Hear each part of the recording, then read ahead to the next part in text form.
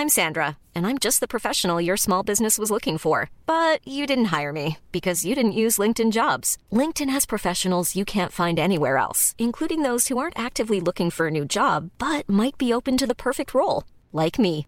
In a given month, over 70% of LinkedIn users don't visit other leading job sites. So if you're not looking on LinkedIn, you'll miss out on great candidates like Sandra. Start hiring professionals like a professional. Post your free job on linkedin.com/people today. There's only one word that matters in business in the early days, and that is the word survival.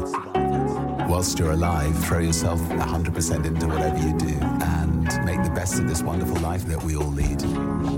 Hello and welcome to Series 2 of the Voom podcast from Virgin Media Business. I'm Nikki Beattie and we're back with more stories from the entrepreneurial melting pot, the world's most exciting business people in conversation, and in the spirit of the Voom competition, plenty of tips and advice to help you start up and grow. Later on, we'll be speaking to Toby McCartney, this year's Voom winner, who'll be sharing thoughts on his competition success and explaining how his company, McReba, are planning to revolutionise roads across the UK. But first, in the studio today, I am so excited to welcome an entrepreneur who is constantly named amongst the most influential and most powerful business people in the UK. A mogul in the retail sector. Hers is a story of empowerment. Empowerment in the boardroom and also in the bedroom, with a business that's grown from the back streets to over 140 prime locations across the UK. Charged with single-handedly bringing sex to the British High Street and changing the face of an industry and the public's perceptions along with it, actually. I am, of course, talking about Jacqueline Gold, CEO and driving force behind Ann Summers, the lingerie and sex toys chain. It's really good to have you here, Jacqueline. Welcome. Hello, Nikki, and thank you for that amazing introduction. It's a pleasure. It's all accurate too. So earlier this year, you were awarded a CBE for services to entrepreneurship and services to women in business. That is a huge accolade and one that hints at just how important your success at Ann Summers has been. So to start the show with what we'd call an open question, I suppose, what would you say is the most enjoyable aspect of your job today? I love the variety. I love the fact that I'm doing something really different, that I'm, changing social attitudes. I mean, just the change in culture over the last 35 years and to have played a massive part in that is something, that really obviously gives me a buzz. And then as you mentioned about the CBE, that for me was just the most amazing highlight of my career, and to be recognised for the things that I feel most passionate about, is just something very, very special. I've always wondered, because I'm never going to get anything with, an award medal attached, I am pretty sure. But I've always imagined that it's not just pride in yourself, it's also pride for the people who you work with, maybe for a parent who's taught you things. So did you sort of accept it on behalf of a lot of other people too in your heart? Oh, completely. This isn't a journey that I've gone on my own. It's been a very passionate journey. And I'm very proud of the people that I work with. My colleagues are as passionate about the brand and the business as I am. And I think culture fit, when you're recruiting people for your business, choosing that right culture fit is really key because, people are the life and blood of the business and the brand. So what does culture fit mean? It's about sharing the same values. We often hear business people talk about it's more important to have somebody with the right attitude than necessarily the skills, because you can teach the skills. And that is very, very true. And I think for me, you've got to share the same vision and we've all got to be striving in the right direction. So when I interview people, I'm looking for people that tick the boxes that are important to me, which are, the pride, passion, respect, an inclusive way of working. I want them to be daring. I want them to be experts. I want them to have an entrepreneurial spirit. So I think it's about, ticking those various boxes. So made in your image, in a sense, by those descriptions, I'd say. Well, I guess so. That wasn't the plan, but I guess so. We'll come to the aspect of characters and how you choose people and entrepreneurship in a little while. But as I mentioned at the beginning of the show, You now have a chain of over 140 stores. You've got a thriving online business and a team of, I think, isn't it over 7,000 party planners? And they're all working and selling your products in homes across the UK. And it's about 4,000 parties a week. Yes? That's right. I mean, that's extraordinary. So we'll come to that in a moment. If we were to go back to when you first encountered Ann Summers, as it was, when you joined, I think, on Work Experience, and it was your father's two outlets? Yes, he had 2 stores, both sex shops. And I only worked at the business. I went to work at the business for Work Experience. It wasn't female friendly. I had no intention of staying. And I was just invited to a sort of a Tupperware style party just by chance. And these... Not a sex Tupperware party. No. An actual Tupperware. Just a normal party. But these women at this party knew that I worked at Ann Summers and were obviously thinking, we want to be able to buy sex toys. We want to be able to spice up our marriages. But we don't want to go to a sex shop to do that. They were obviously quite understandably intimidated by that. And, in those days, you couldn't buy sexy underwear in the high street like you can today. I mean, we take it for granted. The younger generation has no idea of the challenges, that I faced in those early days. I mean, I was arrested twice.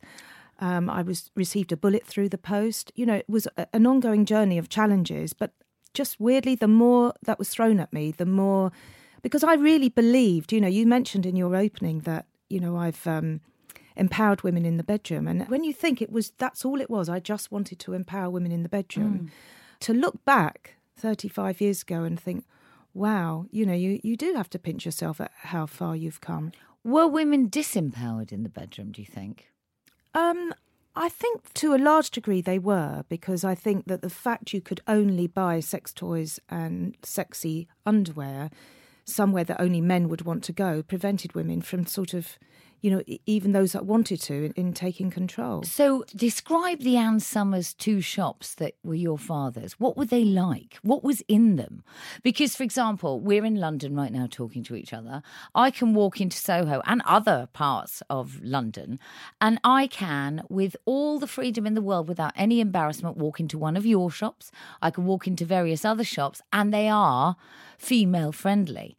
You're describing a time when a woman wouldn't walk in there. So if I walked through the door, did it have those plastic things down them? That plastic shredded curtain? Was it a bit like that? I mean, you've got to remember, Ann Summers, even then, was the acceptable face of the sex industry. Was it? Yes. So our 2 stores were the better stores, the better choice of a bad bunch. And this was just shortly before they introduced licensing, which is why I'm sure you can now go into stores and feel more comfortable. But they were clinical. I sort of described them jokingly as the raincoat brigade, because that was the type of clientele that you'd have in there. Disengaged. The product was very much aimed at men. The quality of underwear was sort of cheap nylon with harsh lace edging. And it was very much about what a man thought was sexy and not what necessarily made a woman feel sexy. So I actually closed all the stores that we had, focused totally on the party plan and making that completely female friendly. And that actually then became the induction to the brand. People, when I started to open stores, women would go to the parties and then they were comfortable then to go into the stores. And of course, we've gone from sort of a 10% female profile in the early days to now 80%. We've done a completely full circle. So we've gone from raincoat brigade to female institution practically. Isn't that fantastic? So why was it called Ann Summers? Who was Ann Summers? Well, the first store was opened by a man called Kim Waterfield, better known as Dandy Kim. He was a real man about town character. He dated Princess Margaret. He was engaged to Diana Dawes. So you can imagine the type of lifestyle he had. He came up with the idea to open the first sex shop actually in Marble Arch, employed a girl called Anise Goodwin, who, not surprisingly, he also had an affair with. But she later changed her name by deed poll to Ann Summers so that the store had a figurehead. However, the store did actually go into financial difficulty within less than a year, even though it was hugely popular on the first day of opening. And we got involved because he owed us money, and we bought the store and the name for just £10,000. Can I ask you, is it really middle class for me to ask you how much it's worth now? Well, of course you can ask. I mean, it's what somebody will pay. I mean, our turnover is 150 million. And my first year's turnover was 83,000. So, that's a pretty great journey to be on.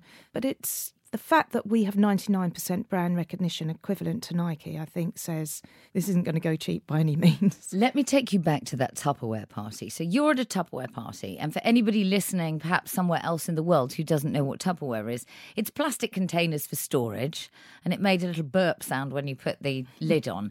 And it was something that rather like, I suppose in some ways like Avon, it gave women something that they could do in times that they weren't looking after their children. It allowed women to make some money as well and gather each other around. Yeah. Am I right? Well, it's a form of direct selling, better known in the industry as party plan. And it's where women get together in the hostess's house, invite their friends round and have a social evening.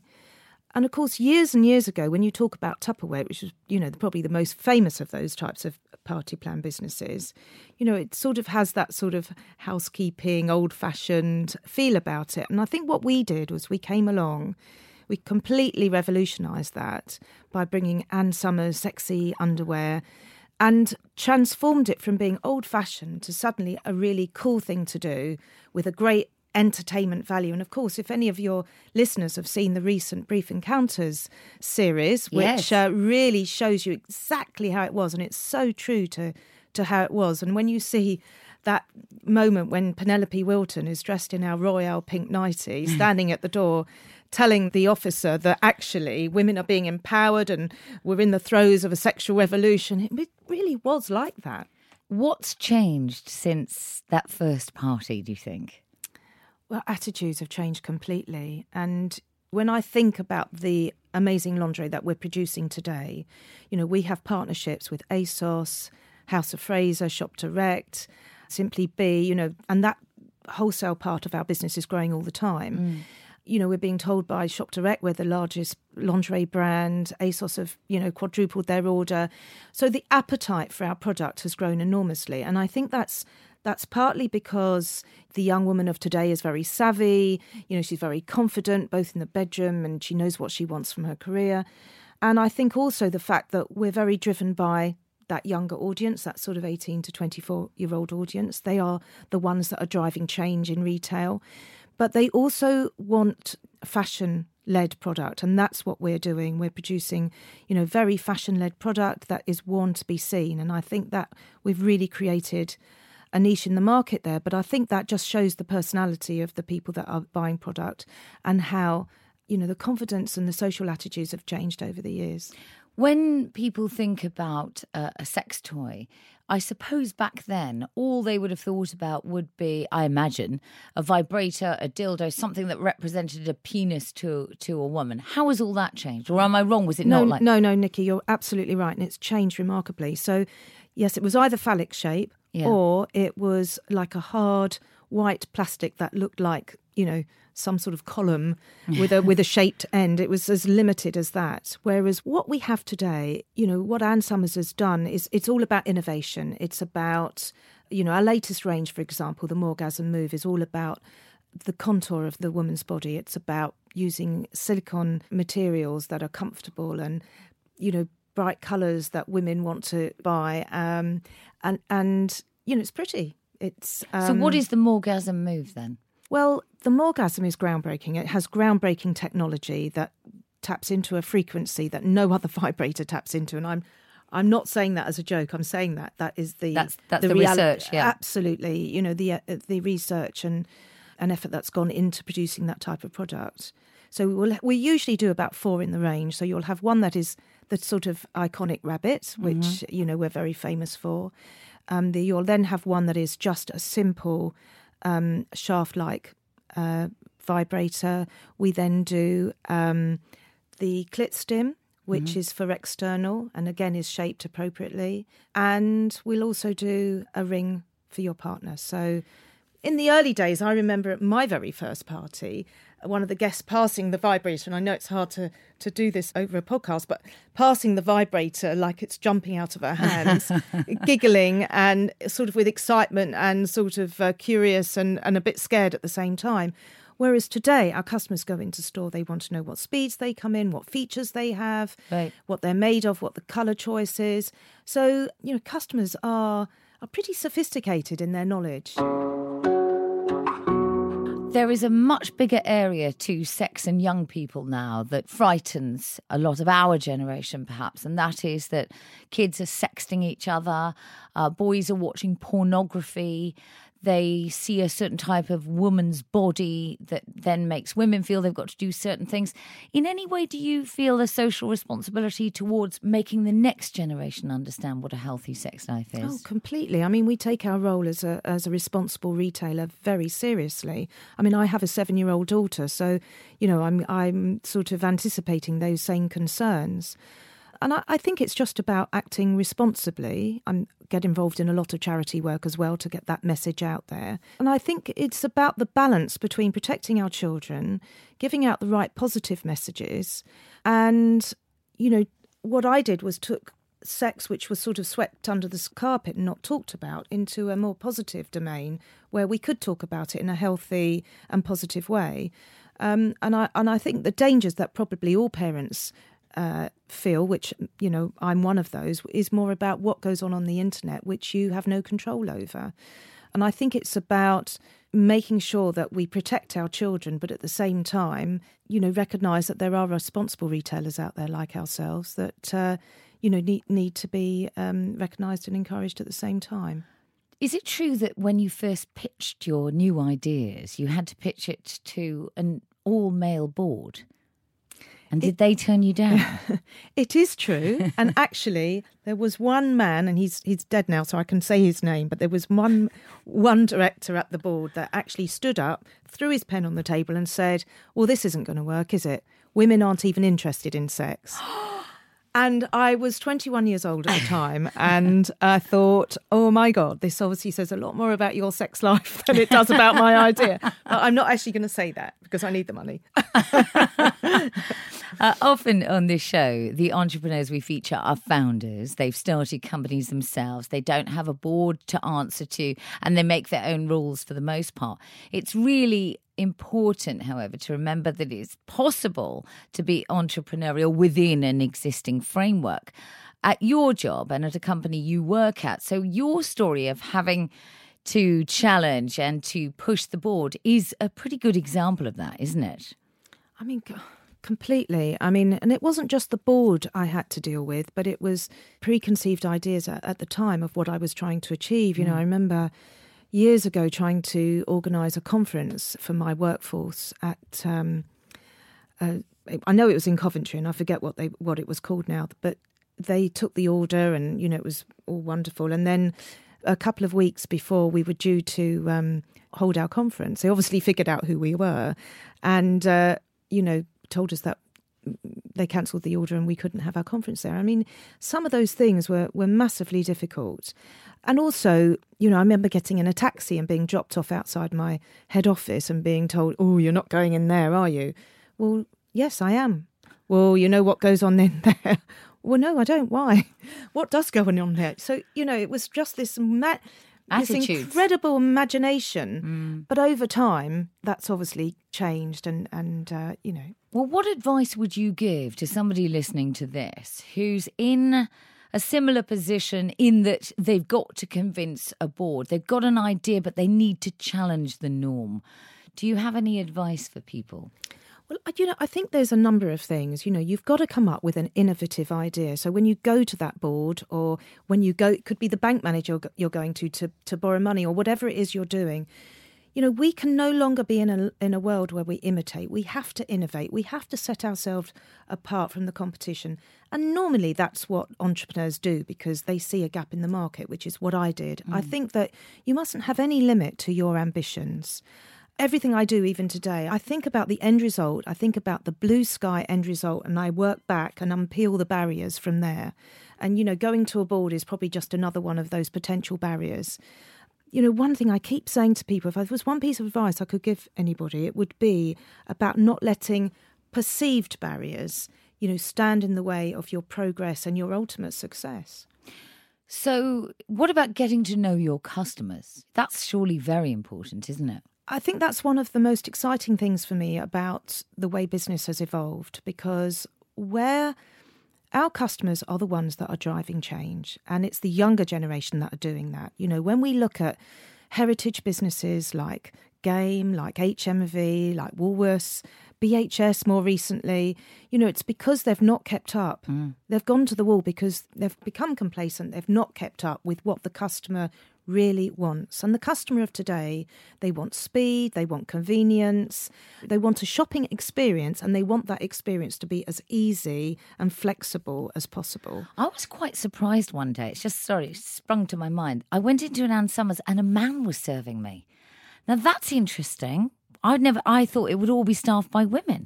Well, in our stores, it's fair to say that most of our retail colleagues are women because, you know, that's the type of person we attract and they love the brand. But you know, we want guys too. So if guys come in and they've got the same values and we feel that they're going to serve our customers well. And by the way, we have a great rating for customer service, you know, far exceeding big brands like Apple. You know, we have great mystery shopping rating. So, you know, serving our customers in a way that make them feel comfortable is critical. But, you know, the customer, you know, years ago, we talked about the customer as king. But today, you know, that couldn't be closer to the truth. And so for me, I think because I didn't have any business experience and I didn't have any experience in retail, I just had an idea.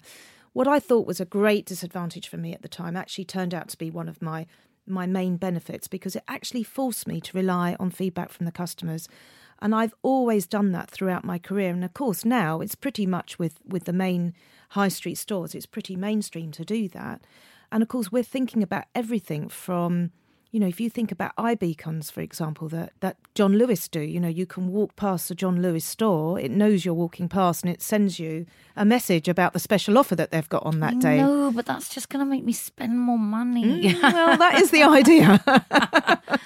Do you think people today rely too much on data and social media and not enough on that face-to-face shopping experience that you've already described? Well, both are equally important. You know, first of all, the data is so powerful, what you can learn and how you can, you know, drive your business forward, particularly when you're, you know, if you've got a website, but even in store, because the key for successful trading in store is to link almost your online customer with the retail experience. So it's bringing the two together. So, for example, if your customer online has viewed a product, say, 5 times, if they then go into your store, you could send them a text saying, this product is 20% off today, and it could be the one that they've looked at 5 times. So, you know, that is the sophistication that we're moving towards.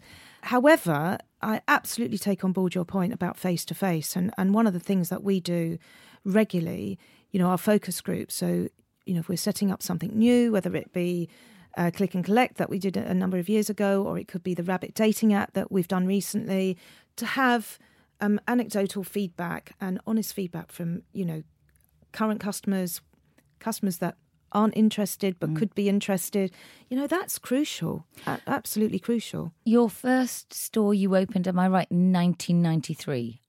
Is that right, for you?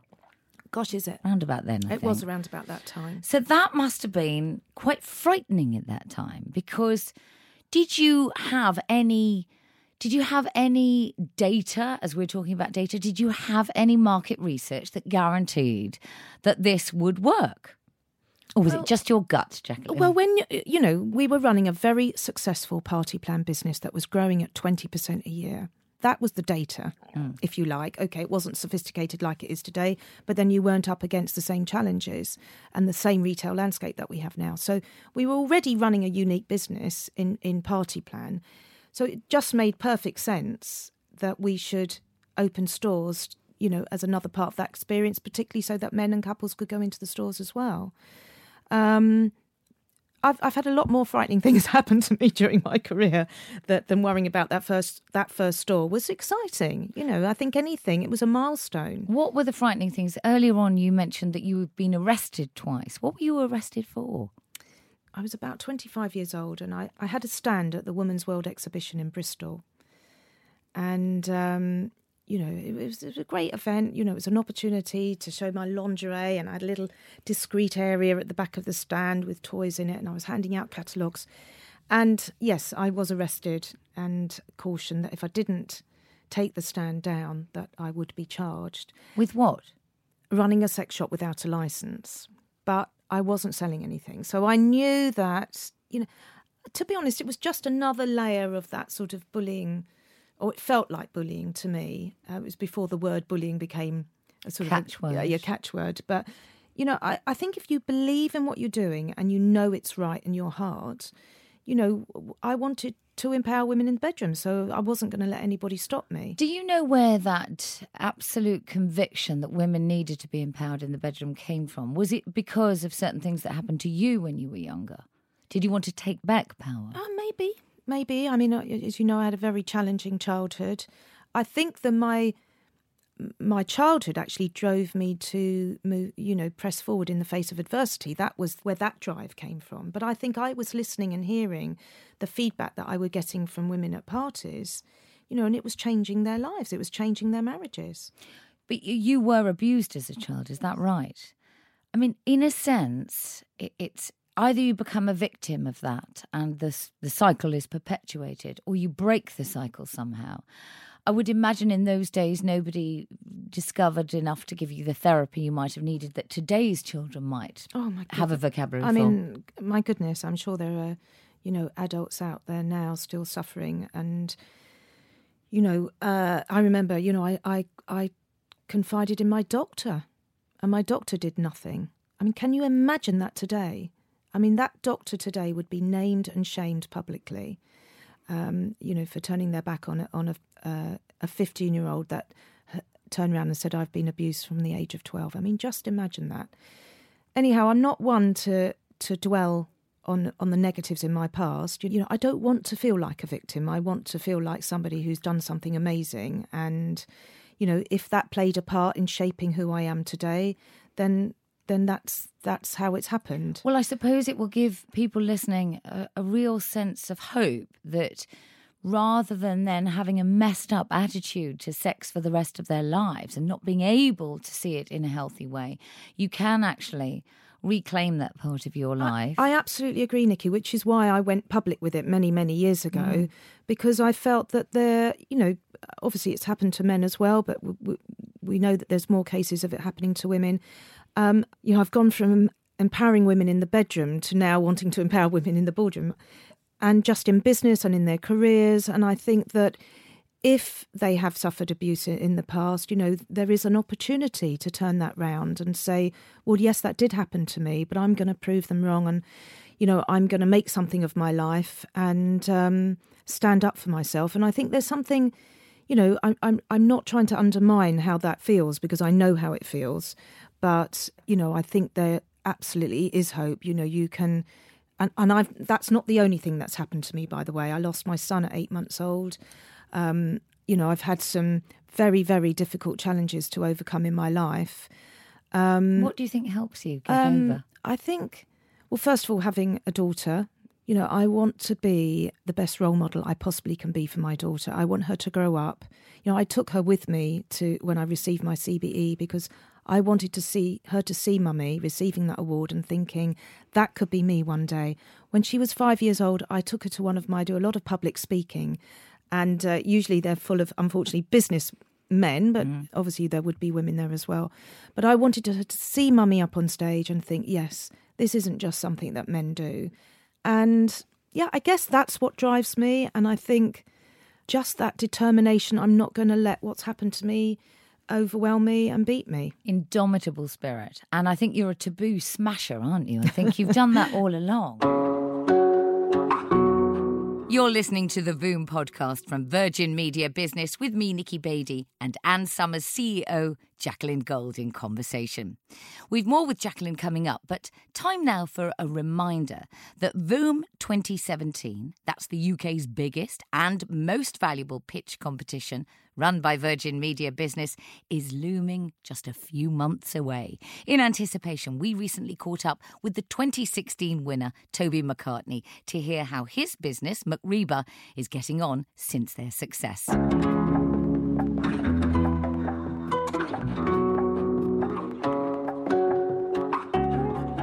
So I've had my own business, since I was 6 years old actually, not this particular business, but lots of different businesses. I did try working in the job once, but I only managed to keep that for about a year. But when I was 6 to 9 years old, I was suspended from school twice for selling sweets and putting the school tuck shop out of business. So Makriba came about when I was working in India actually, and I was helping a group of pickers. A picker's someone that's given a long stick, and on the end of that stick there's a spike, and they were sent out to landfill sites and collecting different products, different things that had been chucked away by tourists. And one of the things that they were picking out was things like plastics, bottles and bags and just waste products. But they were melting them down and then sticking them into potholes. So that got me thinking, and Makriba, the business back then, was literally to stick waste into the pothole problem that we've got in our local area in Dumfriesshire. The council didn't like that so much, so we had to come up with a better solution. And we found that we found a special mix by mixing waste plastics and our special mix. We mix that and replace part of the bitumen in an asphalt mix to produce up to a 60% stronger, longer lasting road that costs less, because of course we're using the waste that nobody else has a use for. It was actually a friend of mine who recommended me to enter Voom. I'm so glad that I did. It was really the most intense but exhilarating experience, and I had no idea that I would win, but I'm so glad that I entered. And like most challenges, it's they're bound to be a little bit scary. I choked a few times during my pitches, but if you have a great idea and that idea makes a difference, then you've got to go for it. Our business has grown massively since Voom. We have councils on board, we've got roads down all over the country. Our waste plastic tonnage is mounting up, and that's what we want to do. We want to look back in 3 to 5 years and say that's how much waste that we've been able to use, and we're using a lot of it now. So it's fantastic. We've even got investment through the door. Since Voom, I guess we've gone from the concept of a business to a proper business, and it's so exciting. And we're enjoying the journey so far.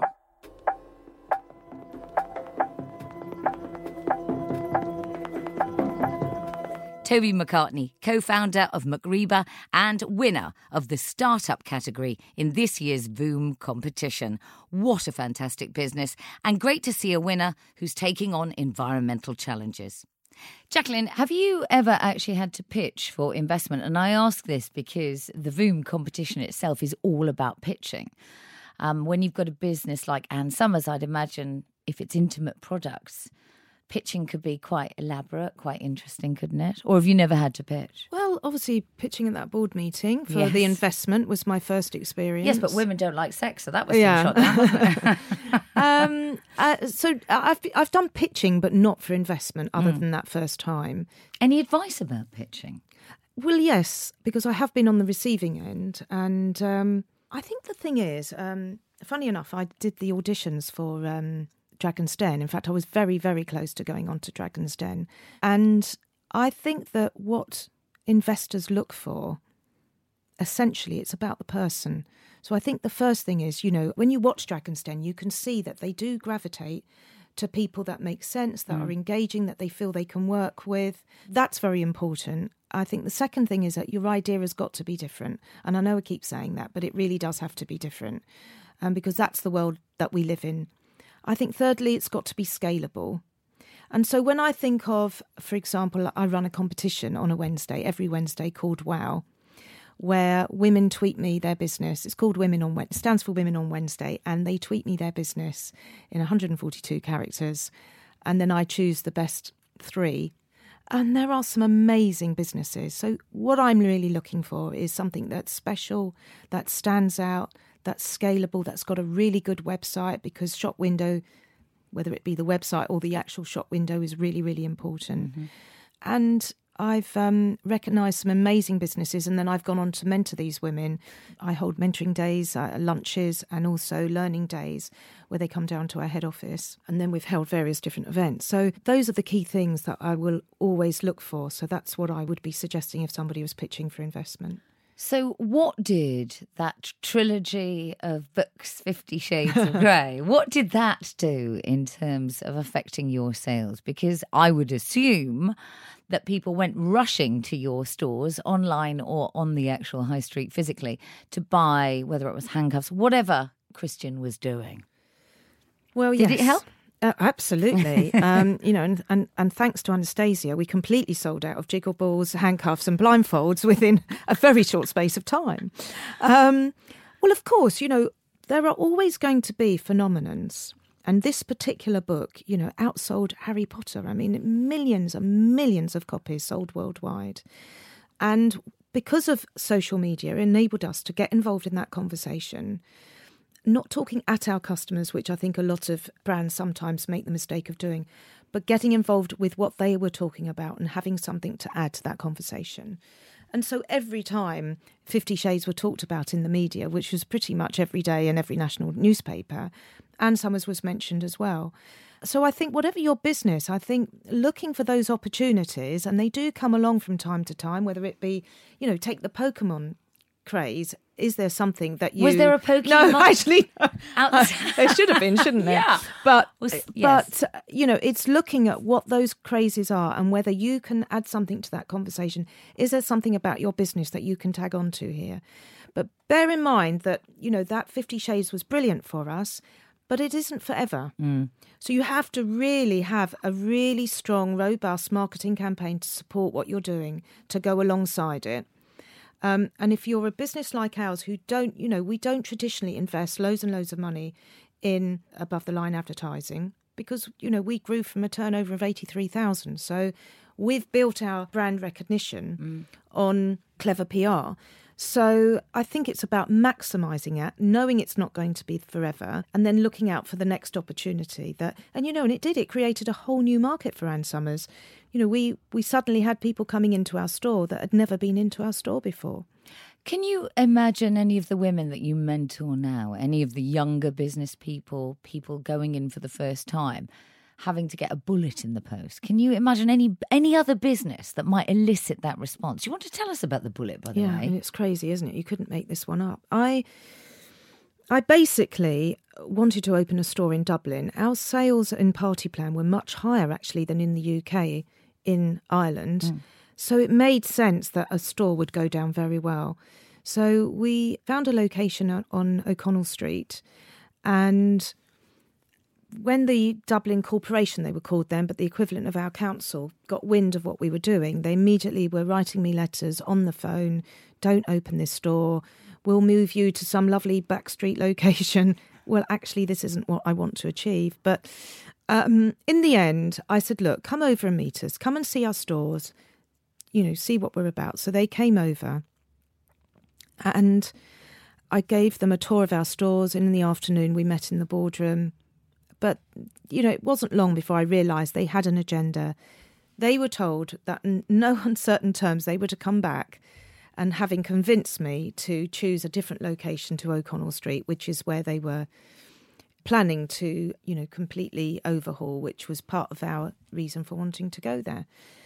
And it was Alan and Kieran. And Kieran's parting words when he left my boardroom to go back to Dublin was, look, if you go ahead and open that store, I cannot be held responsible for what might happen to you. Now, that's absolutely true, verbatim what he said. Now, I'm not claiming that he was responsible in any way, shape or form, but a week before we were due to open, I received a bullet through the post. And I'm sure you will forgive me for thinking, my God, am I doing the right thing here? Do I go ahead with this? I knew it was the right thing. Absolutely, I was going to go ahead and open that store. Did the bullet come with a specific message? Yes, it did. And I know you're going to ask me what the message was. No. I can't remember. But you knew that it was to do with that store and nothing else was going on in your life. It was very threatening. Yeah. It was very threatening. Oh, just a bit. So at that point, Jacqueline, what do you do? Have you got people who advise you legally, security-wise? This is personal to you as well. Well, not then, because it was 1999 and we were a small business. I went over to Dublin. I took a security man with me. I engaged with a security guard that met me at the airport. That was sort of my way of dealing with it. I was then invited onto the Late Late Show, which is a big show, I believe, in Ireland that has a quite... still is. Oh, huge. It still is. Yes. So it has quite a cult following.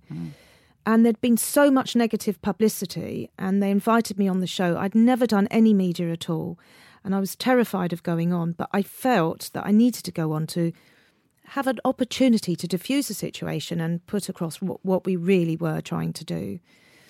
And I remember sitting in the green room, and actually Michael Crawford was on before me, and the audience were laughing at all these jokes, and I'm thinking, oh my God, how am I going to follow this? But anyway, as soon as I walked out, of course, it all turned very serious.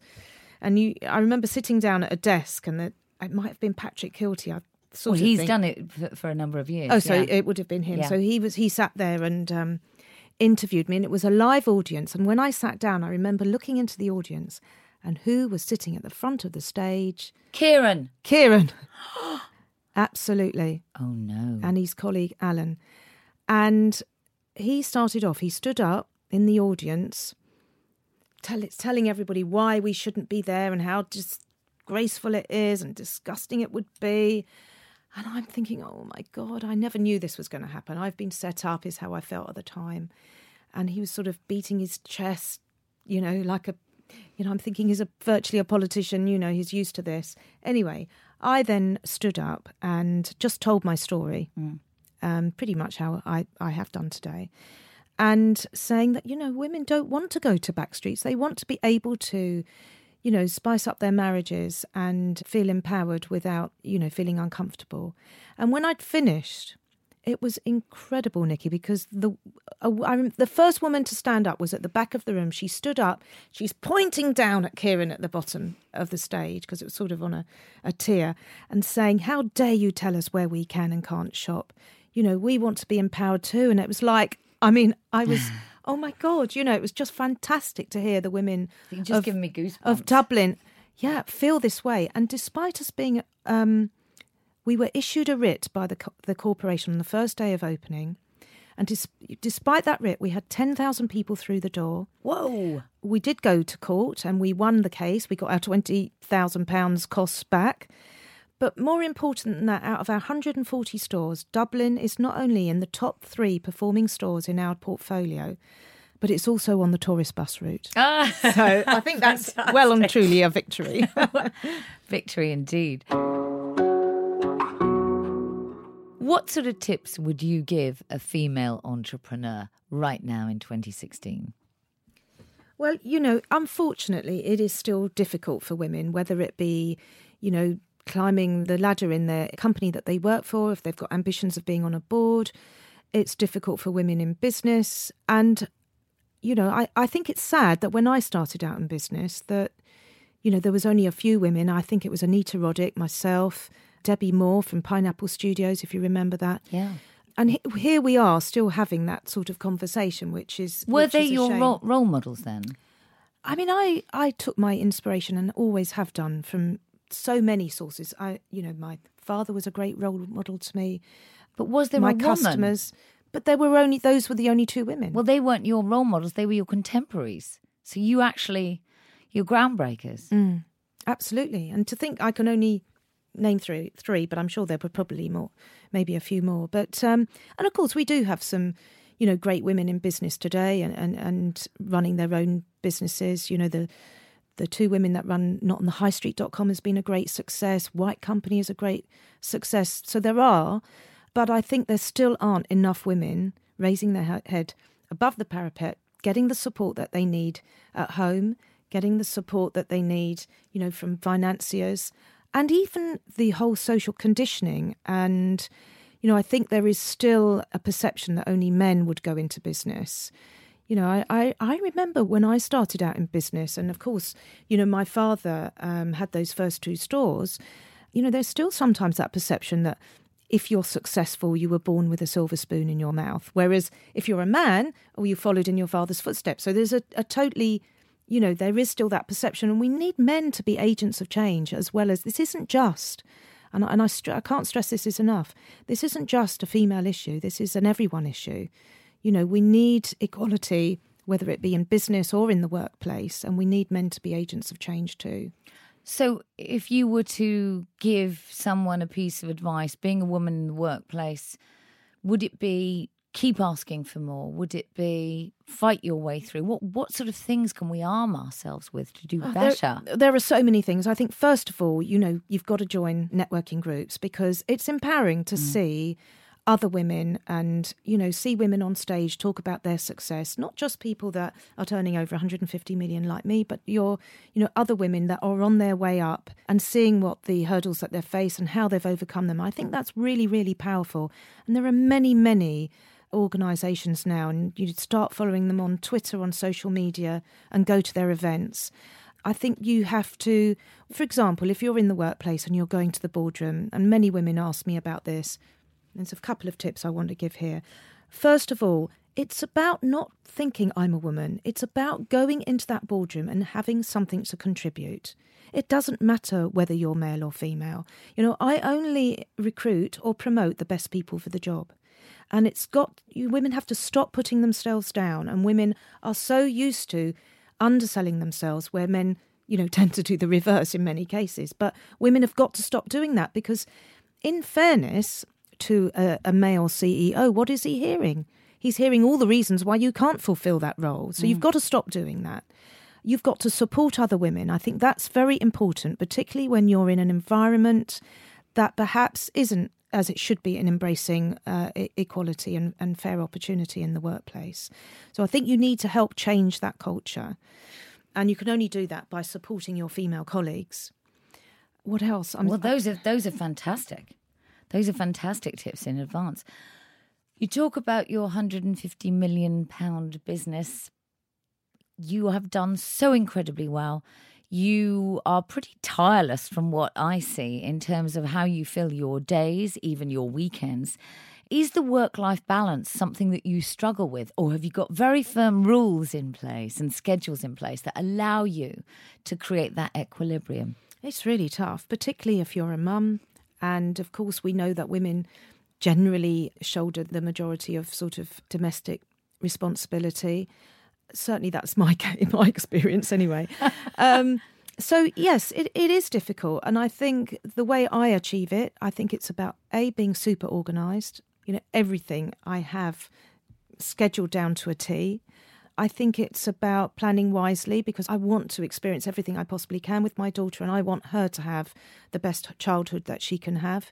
So, if I've got emails to do or jobs to do, I'll do it when she's in bed or whatever. So you do work extra hard. I remember Karen Brady, who I'm close friends with, actually turning around to me and saying, I'm tired of being tired. Yeah. I'm sure every woman out there can resonate with that. And I think that it's about having a really good support network around you. So for me, I have the most wonderful PA, executive PA that works with me, that's worked with me for 8 years. I mean, she really is a superwoman, and we refer to each other as work wives because we spend so much time together. But it really is about the people. You're only as good as the people that support you, frankly. And in terms of looking after yourself, I mean, you look extraordinarily glamorous, beautiful, healthy, glowing. You look full of energy. Do you do things for yourself too? Do you do hot yoga or something? Do you have green juices every morning? I do have lots of energy because I think I enjoy life and I enjoy the opportunities. I just wake up in the morning thinking you never know what's going to happen today. You never know who you're going to meet. And that reminds me of that other tip I wanted to give, is that women tend to feel uncomfortable networking. But every time you walk into a room full of strangers, you have an opportunity to change your life. And you just have to remember that. And if you walk into that room and you're on your own, go and find somebody else who's on their own because they're probably feeling like you. So that, everything, you can remove those barriers. Believe me, you can. So for me, from my whole energy thing, I work out on a Monday. I have a personal trainer on a Monday, every Monday between 7 and 8. And I do yoga on a Friday morning. Is that it? And I sort of drag myself into the gym on a Wednesday, but that's sort of self-motivated. But that's good. You do set aside time for yourself. And I think it's the other changes that you make in life. It's, years and years ago, I used to come up to London, I have a driver and I do my work in the car. And then I suddenly realised I wasn't moving. So I carry my flat shoes around in my bag everywhere I go. I come up to London, I come up by train, I jump on the tube. I don't care how far it is. I think it's important that you do things that give you headspace, that, give you the chance to move. I think it's very easy to neglect your well-being, and that's something I try not to do. I would imagine that anybody looking at what you've done in your career so far, in your business life so far, would single out the two big things. One, you've changed a whole business model around. And two, you have completely changed people's attitudes. Can you think of what makes you most proud? I'm very proud of both of those things. I'm obviously incredibly proud of my CBE, mainly because of, the reasons I was given it was because of entrepreneurship, supporting women in business. And I'm still on that journey, really, because I still think there's so much more to do to support women in the workplace and in business. And I'm hoping that I can look back in another 5 or 10 years' time and say, yes, and I was responsible for that, and I think empowering women in the bedroom, liberating women between the sheets, all of those things, I think, and just, the amount of women that say your story has really inspired me. For every woman that says that to me, is a fantastic feeling that I've been able to do that. Mission accomplished, in a sense. Finally, what do you see next in the industry that you work in? We see the phrase sex tech being used in terms of products that can connect to our devices. So the internet of sex things, I suppose. What's next there, or can you not possibly say? Would you have to kill me? I'd never do that. Well, we are in a very fast-paced world. The last 10 years and the whole digital opportunity, you can, I think, have something delivered the same, within an hour to Madison Square Gardens. It's just incredible what can be done digitally. And that, the moment I say something, it will have changed probably in an hour's time, and we'll be moving on to the next thing. But anything that is engaging with the customer, whether that be, through their devices. Everything is around the digital phone, the tablet, everything is being fed into that right now. And I always say any business that is under-investing in digital or social media, do so at your peril because of the pace it's moving. And you've just mentioned there the whole interactive opportunity. Of course, that's, it's going to be explosive at some point. So were you working with any sort of like VR, virtual reality, anything like that for your products? You might be. I knew she'd say that. I knew she'd say that. Because I see that as a really interesting frontier for humankind. Yeah. I really do. Yes, it certainly is. Jacqueline Gold, thank you so very much. Thank you.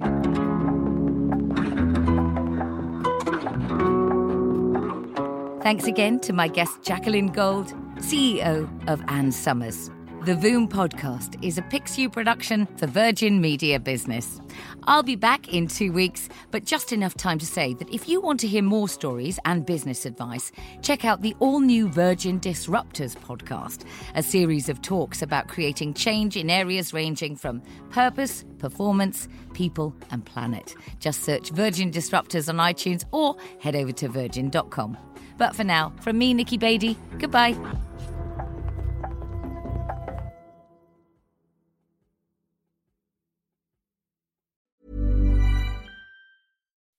When you make decisions for your company, you look for the no-brainers. If you have a lot of mailing to do, Stamps.com is the ultimate no-brainer. Use the Stamps.com mobile app to mail everything you need to keep your business running with up to 89% off USPS and UPS. Make the same no-brainer decision as over 1 million other businesses with Stamps.com. Use code PROGRAM for a special offer. That's Stamps.com, code PROGRAM.